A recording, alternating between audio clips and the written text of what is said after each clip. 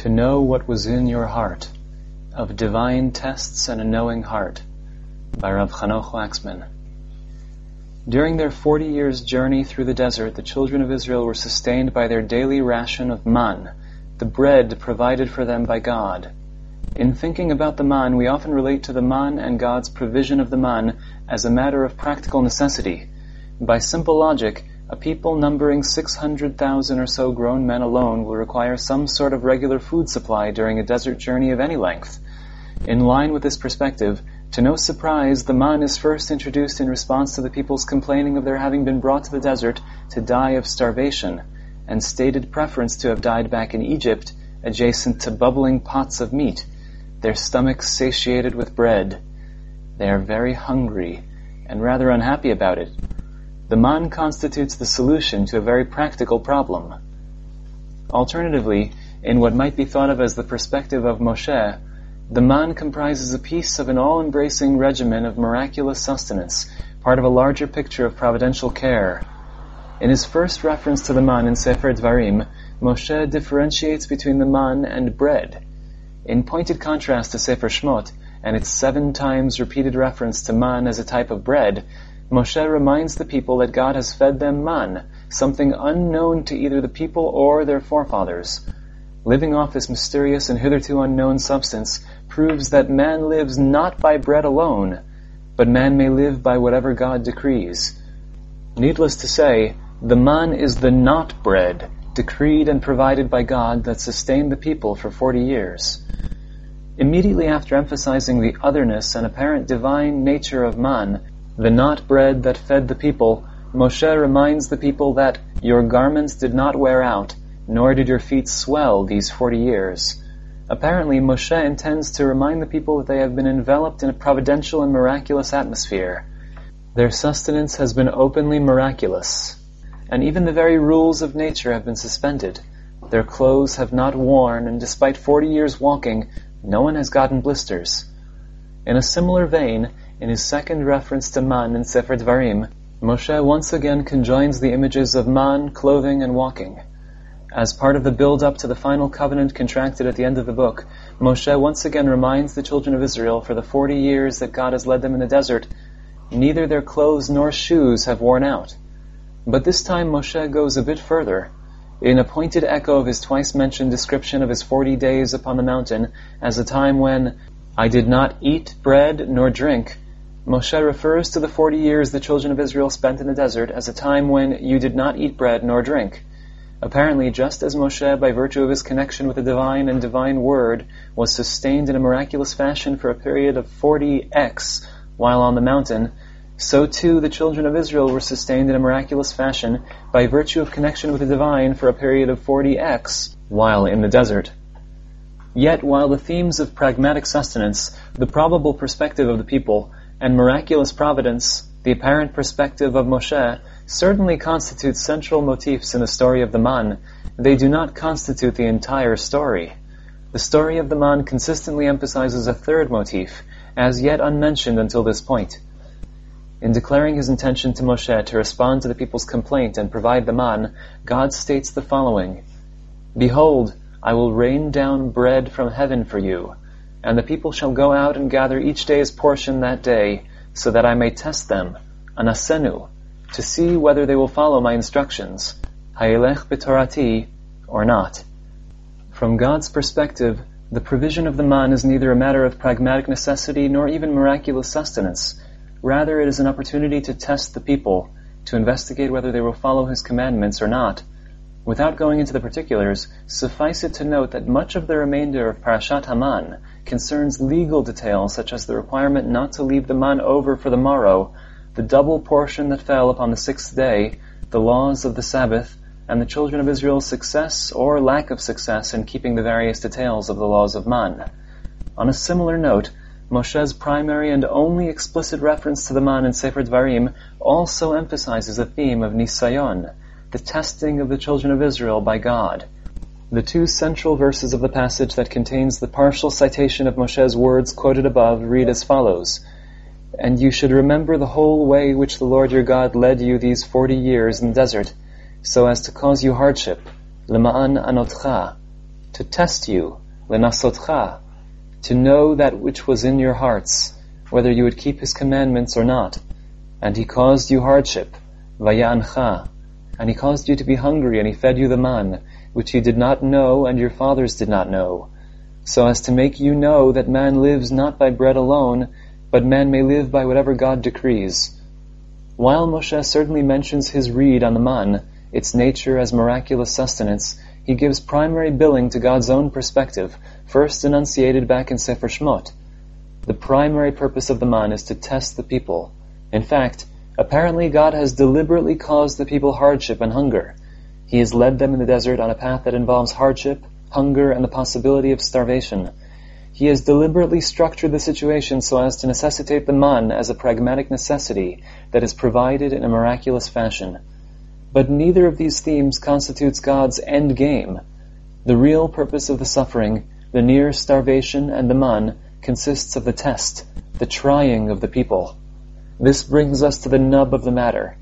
As Maimonides emphasizes in his Guide to the Perplexed, the interpretation of God's agenda presented here, the deliberate causing of hardship and suffering for some purpose other than punishment, seems to contradict the theological principle of God's justice. As Maimonides reminds us, Dvarim teaches us that He is the rock, His deeds are perfect, for all His ways are justice. A faithful God, never false, true and upright is He. While we may not be overly disturbed by the theological formulation and proof text provided by Maimonides, we can easily rephrase this problem in a less abstract philosophical and more textual literary fashion. The passage cited above twice utilizes a variation on the term inui, based on the stem ayin nun he, and translated above as meaning hardship. In fact, the term probably carries a connotation a bit stronger than hardship. In the Covenant of the Pieces, God informs Abraham that his descendants will be strangers in a foreign land. They will serve there and be afflicted, ve'inu, by their masters in that foreign land. Later on in Sefer Shmot, the Egyptians do exactly that to the children of Israel. Shmot informs us that the Egyptians set taskmasters over the Israelites in order to afflict them, lema'an anoto. Needless to say, the Egyptians' affliction of the people was to no avail. The more the Israelites were afflicted, ka'asher ya'anu, the more they multiplied. God eventually sees the affliction, oni, of his people, and declares his intention to Moshe to save them from the hands of Egypt. All this leads to the following formulation. As part of the Egyptians' ongoing attempt to control and wear down the children of Israel, the Egyptians afflicted their Israelite slaves. This action is first signified in the text by the phrase lema'an anoto. Out of love of Israel, God thwarts the Egyptians' plan. He causes them to multiply and eventually redeems the children of Israel from the hardships of Egypt. God is the anti-affliction figure in this story. But later on in Moshe's recounting of the story of the desert journey and the man, things seem to reverse themselves. In describing God's actions and motivation in the story of the man, Moshe states that God led the people in the desert 40 years, lema'an anotcha, in order to afflict you. But this, of course, is the near exact phrase utilized to introduce the Egyptians' oppression of their slaves. In other words, the deliberate causing of hardship by God seems like an Egypt-like act. It seems out of character with the nature of God and his relation to Israel. In point of fact, the theological problem of God's justice, or as restructured here, the consistency of God's character in relation to the children of Israel, constitutes but the tip of the metaphorical iceberg. As pointed out above, God's primary agenda in providing the man is to test the children of Israel. In Moshe's formulation in Sefer Dvarim, the rationale of hardship or affliction, lema'an anotcha, provided for the desert journey, is immediately followed by the term lenasotcha. The testing of the children of Israel constitutes both the real purpose of the just mentioned hardship or affliction and the rationale for the entire stretch of recent history, the desert journey, the near starvation, and the provision of the man over a 40-year period. But this is bizarre. What need does God have to test the children of Israel? While it is in itself theologically difficult to formulate the question this way, let us be bold. What could possibly comprise God's motivation? In this instance, the standard philosophical formulation of the problem of Nisayon should be of some assistance. By no accident, Maimonides' discussion of the problem of God's justice inherent in our story serves as an introduction to his extensive discussion of the problem of Nisayon. At the tail end of his discussion, Maimonides warns against the imaginings of ignorant fools and their evil thoughts. He warns against the possibility that God tests man in order to find out information that he has not previously known. As God is omniscient and knows not just the past and present, but the future as well, there exists no possibility that he tests in order to achieve knowledge. Such a reading constitutes a philosophical impossibility. But in point of fact, this interpretation seems to be the simple sense of the biblical text. The text almost unfailingly connects the term and concept of nisayon with the idea of knowledge. As cited above, in a clear echo of God's words in Sefer Shemot, Moshe informs the children of Israel that God has led them on their journey, afflicted them, and fed them the man to test you, lenasotcha, to know, ladat, that which was in your hearts. Similarly, later on in Dvarim, Moshe warns the people from following after the false prophet who urges the worship of other gods. In explaining the fact that the false prophet performs valid signs and wonders, Moshe maintains that it constitutes an occasion upon which the Lord your God tests you, minaseh, to know, ladat, whether you love the Lord your God with all your heart. Finally, in the first and most well-known of the four contexts in which the Torah describes God as testing, Bereshit informs us that God tested Nisa, Avraham. The story of the binding, the Akedah, reaches its crescendo with the last moment call of the angel. Just as Abraham takes the knife to slaughter Yitzchak, an angel calls from heaven to stay his hand. The angel of the Lord commands Abraham not to lay his hand upon the lad, for now I know, ata yadati, that you fear God. Abraham's readiness to sacrifice Yitzchak has been demonstrated, and there is no need for the actual deed. To put this together, the constant conjunction of testing and knowledge, as well as the formulation of the just cited passages, seems to imply a causal relation between testing and knowledge. God tests in order to gain knowledge. He tests Abraham to find out whether he is in fact truly God-fearing, and tests the children of Israel to know what is in their hearts and investigate whether they will follow his commands. But this seems difficult, to say the least. Is not God all-knowing? What possible need does he have to test humanity? As Maimonides would have it, is this not just the opinion of fools?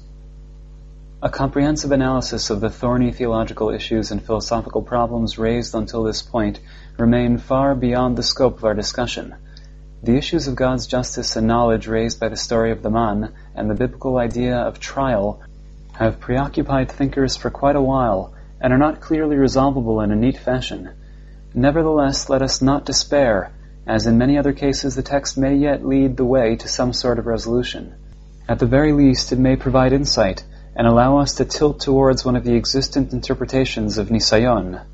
With this in mind, let us turn our attention back to Moshe's discourse upon the desert journey, the man, and the concept of trial found in Parashat Ekev, the locus of his previously cited speech. The two verses containing the problematic references to God's afflicting and testing the children of Israel are in fact embedded in a larger speech of Moshe urging the Israelites to keep the commandments. In almost stereotypical fashion for Sefer Dvarim, Moshe opens his address with a prompting to keep all the commandments commanded this day. This, of course, will lead to success in possessing and flourishing in the land promised to the forefathers. At this point, Moshe segues to the importance of memory of the journey through the desert, God's affliction of the people, God's testing of the people, the man, and the miraculous nature of the people's preservation in the desert. In sum, the material discussed previously. At this point, Moshe moves to what appears to be the logical terminus of this particular segment of Moshe's address. He returns again to the topic of the commandments, urging the people once again to keep the commandments. You shall know in your heart that just as a man disciplines his son, so too the Lord your God disciplines you. And you shall keep the commandments of the Lord your God, to walk in his ways and to fear him. At this point we may well wonder as to the overall logical flow of the narrative. Throughout Sefer Dvarim, Moshe stresses the connection between keeping the mitzvot and reward and punishment. Keeping the commandments leads to reward, and violating the commandments leads to punishment. So too in part of the text cited here. Similarly, Moshe often links historical memory and the commandments. Out of gratitude for God's kindness, providential care, and miracles, the children of Israel should keep the commandments. Once again, so too in part of the text cited here. Yet these themes do not constitute the entirety of the passage, nor even its central motif. Rather, it is God's mysterious afflicting and testing of Israel that constitutes the centerpiece of the passage. But in what sense does or can God's testing of Israel lead to increased fidelity to His commands? The logic seems obscure. Rather than confronting the logical problem head-on, let us first continue on with the structure of the larger Keep the Commandments memory narrative, in which we find Moshe's mention of the man and the problematic doctrine of affliction and testing. This may be of some help. While there is no real substitute for looking at the entirety of this lengthy piece of text, the following will have to suffice for now. The overall structure of the speech can be mapped out as follows.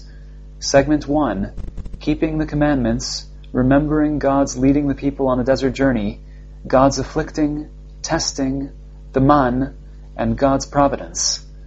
Segment 2, the goodness of the land and thankfulness to God. And segment 3, the danger of forgetting God and not keeping the commandments. Forgetting God and His providence on the desert journey, attribution of success to the power and might of my own hand. Although this only provides a partial picture of the general thrust of the narrative, it should be readily apparent that segments 1 and 3 stand in a relation of opposition. While segment 1 focuses on keeping the commandments, remembering and recognition of God, segment 3 focuses on the linguistic and conceptual opposites of these notions. In segment 3, Moshe refers to the possibility of not keeping the commandments, forgetting, and the attribution of success to one's own might, a failure to recognize God. Bearing this relationship in mind, let us take a careful look at the language of segment 3. The latter part of Moshe's commandments and memory speech reads as follows: Guard yourselves, lest you forget the Lord your God and not keep His commands, that I command you this day, lest you eat and become satiated, build good houses and dwell in them, when your herds and flocks multiply, and all that you have is multiplied.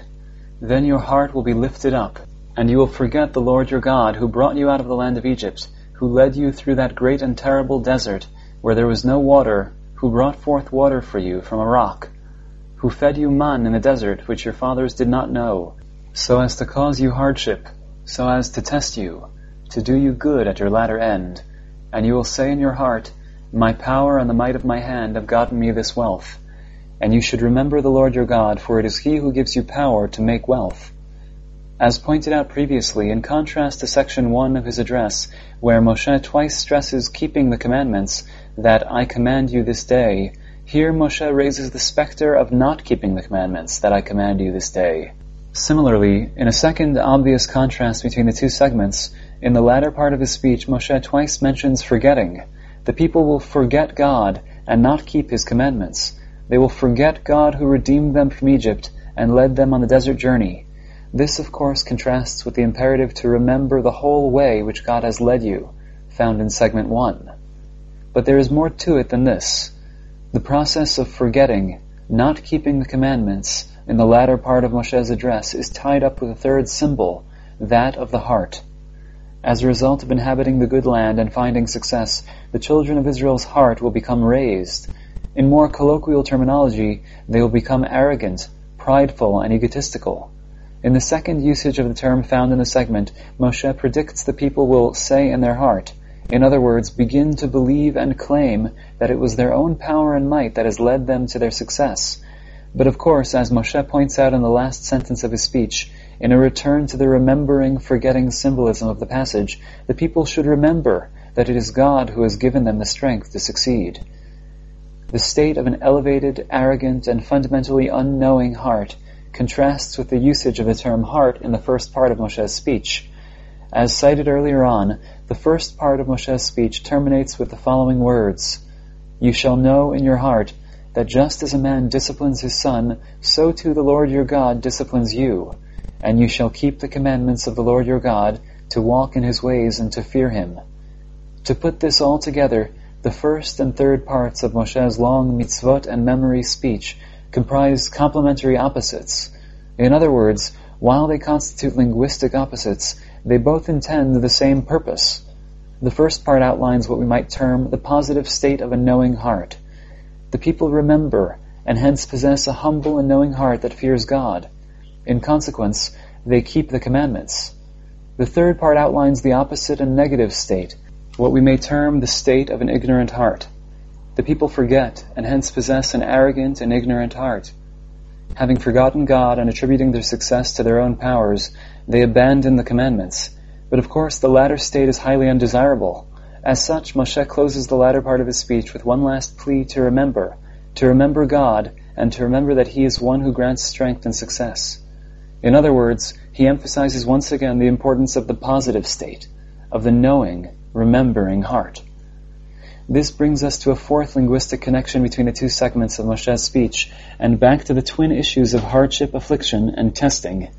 In addition to its references to forgetting, commandments, and the heart, the latter segment of Moshe's address also echoes the first segment by referring to the whole complex of the desert journey, the man, God's causing hardship and affliction, and testing of the children of Israel. Immediately following the mention of the danger of a raised heart, Moshe delineates the contents of this experiential and cognitive state. The people will forget God, who led you, Hamolichacha, in the desert, and who fed you man. This, of course, constitutes a near-perfect parallel to the historical references found earlier in the first part of Moshe's speech. In the prior, positively phrased part of his address, Moshe had already told the children of Israel that God has led you in the desert. Likewise, Moshe had already told the people that God fed you the man. More importantly, as part of the history lesson, in a highly precise echo of the previous mention of the affliction, hardship, and testing, Moshe once again raises the problematic terms of inui and nisayon, who fed you man in the desert which your fathers did not know, so as to cause you hardship, so as to test you, to do you good at your latter end. Just as previously the man was part of a deliberate regime of hardship, affliction, and trial, so too here the man is part of a deliberate regime of hardship, affliction, and trial. Apparently, the complex of historical memory, the man, and the experiences of hardship and trial play a key role in the knowing, remembering heart, ignorant, fearful heart dialectic that comprises the core of Moshe's Keep the Commandments speech. Consequently, on the textual plane, the complex comprises the centerpiece of both the positive and negative formulations that respectively comprise the first and last parts of Moshe's speech. On the simplest level, the role is that of contents. Part of what the knowing heart knows and remembers is the history of God's afflicting, trying, and sustaining the children of Israel. Part of what the ignorant heart forgets is exactly that history, the history of God's afflicting, trying, and sustaining the children of Israel. On a deeper level, a careful reading of the text may indicate that remembering the historical complex of hardship, trial, and sustenance, or its forgetting, plays a causal role in the knowing, remembering heart, ignorant, forgetful heart dialectic under discussion. Moshe, in fact, seems to state such in the first part of his speech. As pointed out previously, Moshe opens the first part of his speech with a general prompting to keep the commandments, and then moves to the imperative of remembering the journey and the entire complex of hardship, trial, and sustenance. At this point, the segment turns to the theme of knowing in one's heart, and the purpose stated at the start, keeping the commandments. In other words, remembering affliction, trial, and sustenance is what comprises and creates the existential state of the knowing heart. Affliction, trial, and sustenance are what eventually lead, through the intermediaries of historical memory and the knowing heart, to the keeping of the commandments. By logic, the exact reverse is true in the latter part of Moshe's speech. The forgetting of God and history, the forgetting of hardship, affliction, trial, and sustenance, is not so much the internal state, the contents of the forgetful, ignorant heart, but also its cause. By forgetting history, the children of Israel run the risk of becoming arrogant. They stand to fall prey to an elevated heart, and will eventually deviate from the path of God and His commandments. Once again, affliction, trial, and sustenance, by virtue of preventing and negating the forgetful, ignorant, and arrogant heart, are meant to lead to keeping of the commandments. To put this together, affliction and hardship, trial and divine sustenance are meant to comprise a transformative historical experience for the children of Israel, one whose benefit echoes down through the generations, that attempts to guarantee continued loyalty to God and His commandments. While this may sound highly abstract, the text seems to support this claim in a highly concrete fashion. As emphasized previously, the mentions of affliction, hardship, and testing in the two halves of Moshe's speech parallel each other in a precise fashion. Yet this is not completely correct. In fact, the two sentences contain one apparently glaring disparity. This can best be seen by juxtaposing the two references. First, the knowing heart, so as to cause you hardship, or afflict you, to test you, to know that which was in your hearts, whether you would keep his commandments or not.